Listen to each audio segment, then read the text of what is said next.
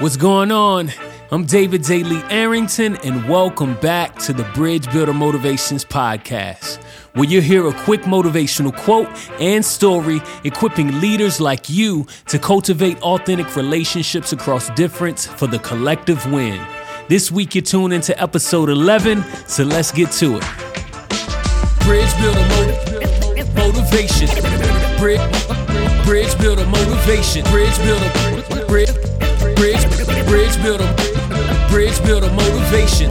All right, so your motivational quote for episode and week number 11 is progress requires risk, not the approval of others. Progress requires risk, not the approval of others.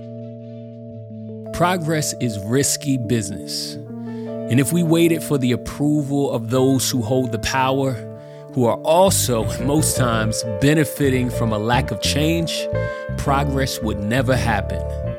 As leaders, may we not become a roadblock of privilege to those willing to risk it all for the progress we need.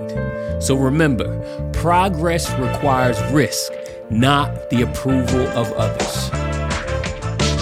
Bridge Builder Motivation. Bridge Builder Motivation. Bridge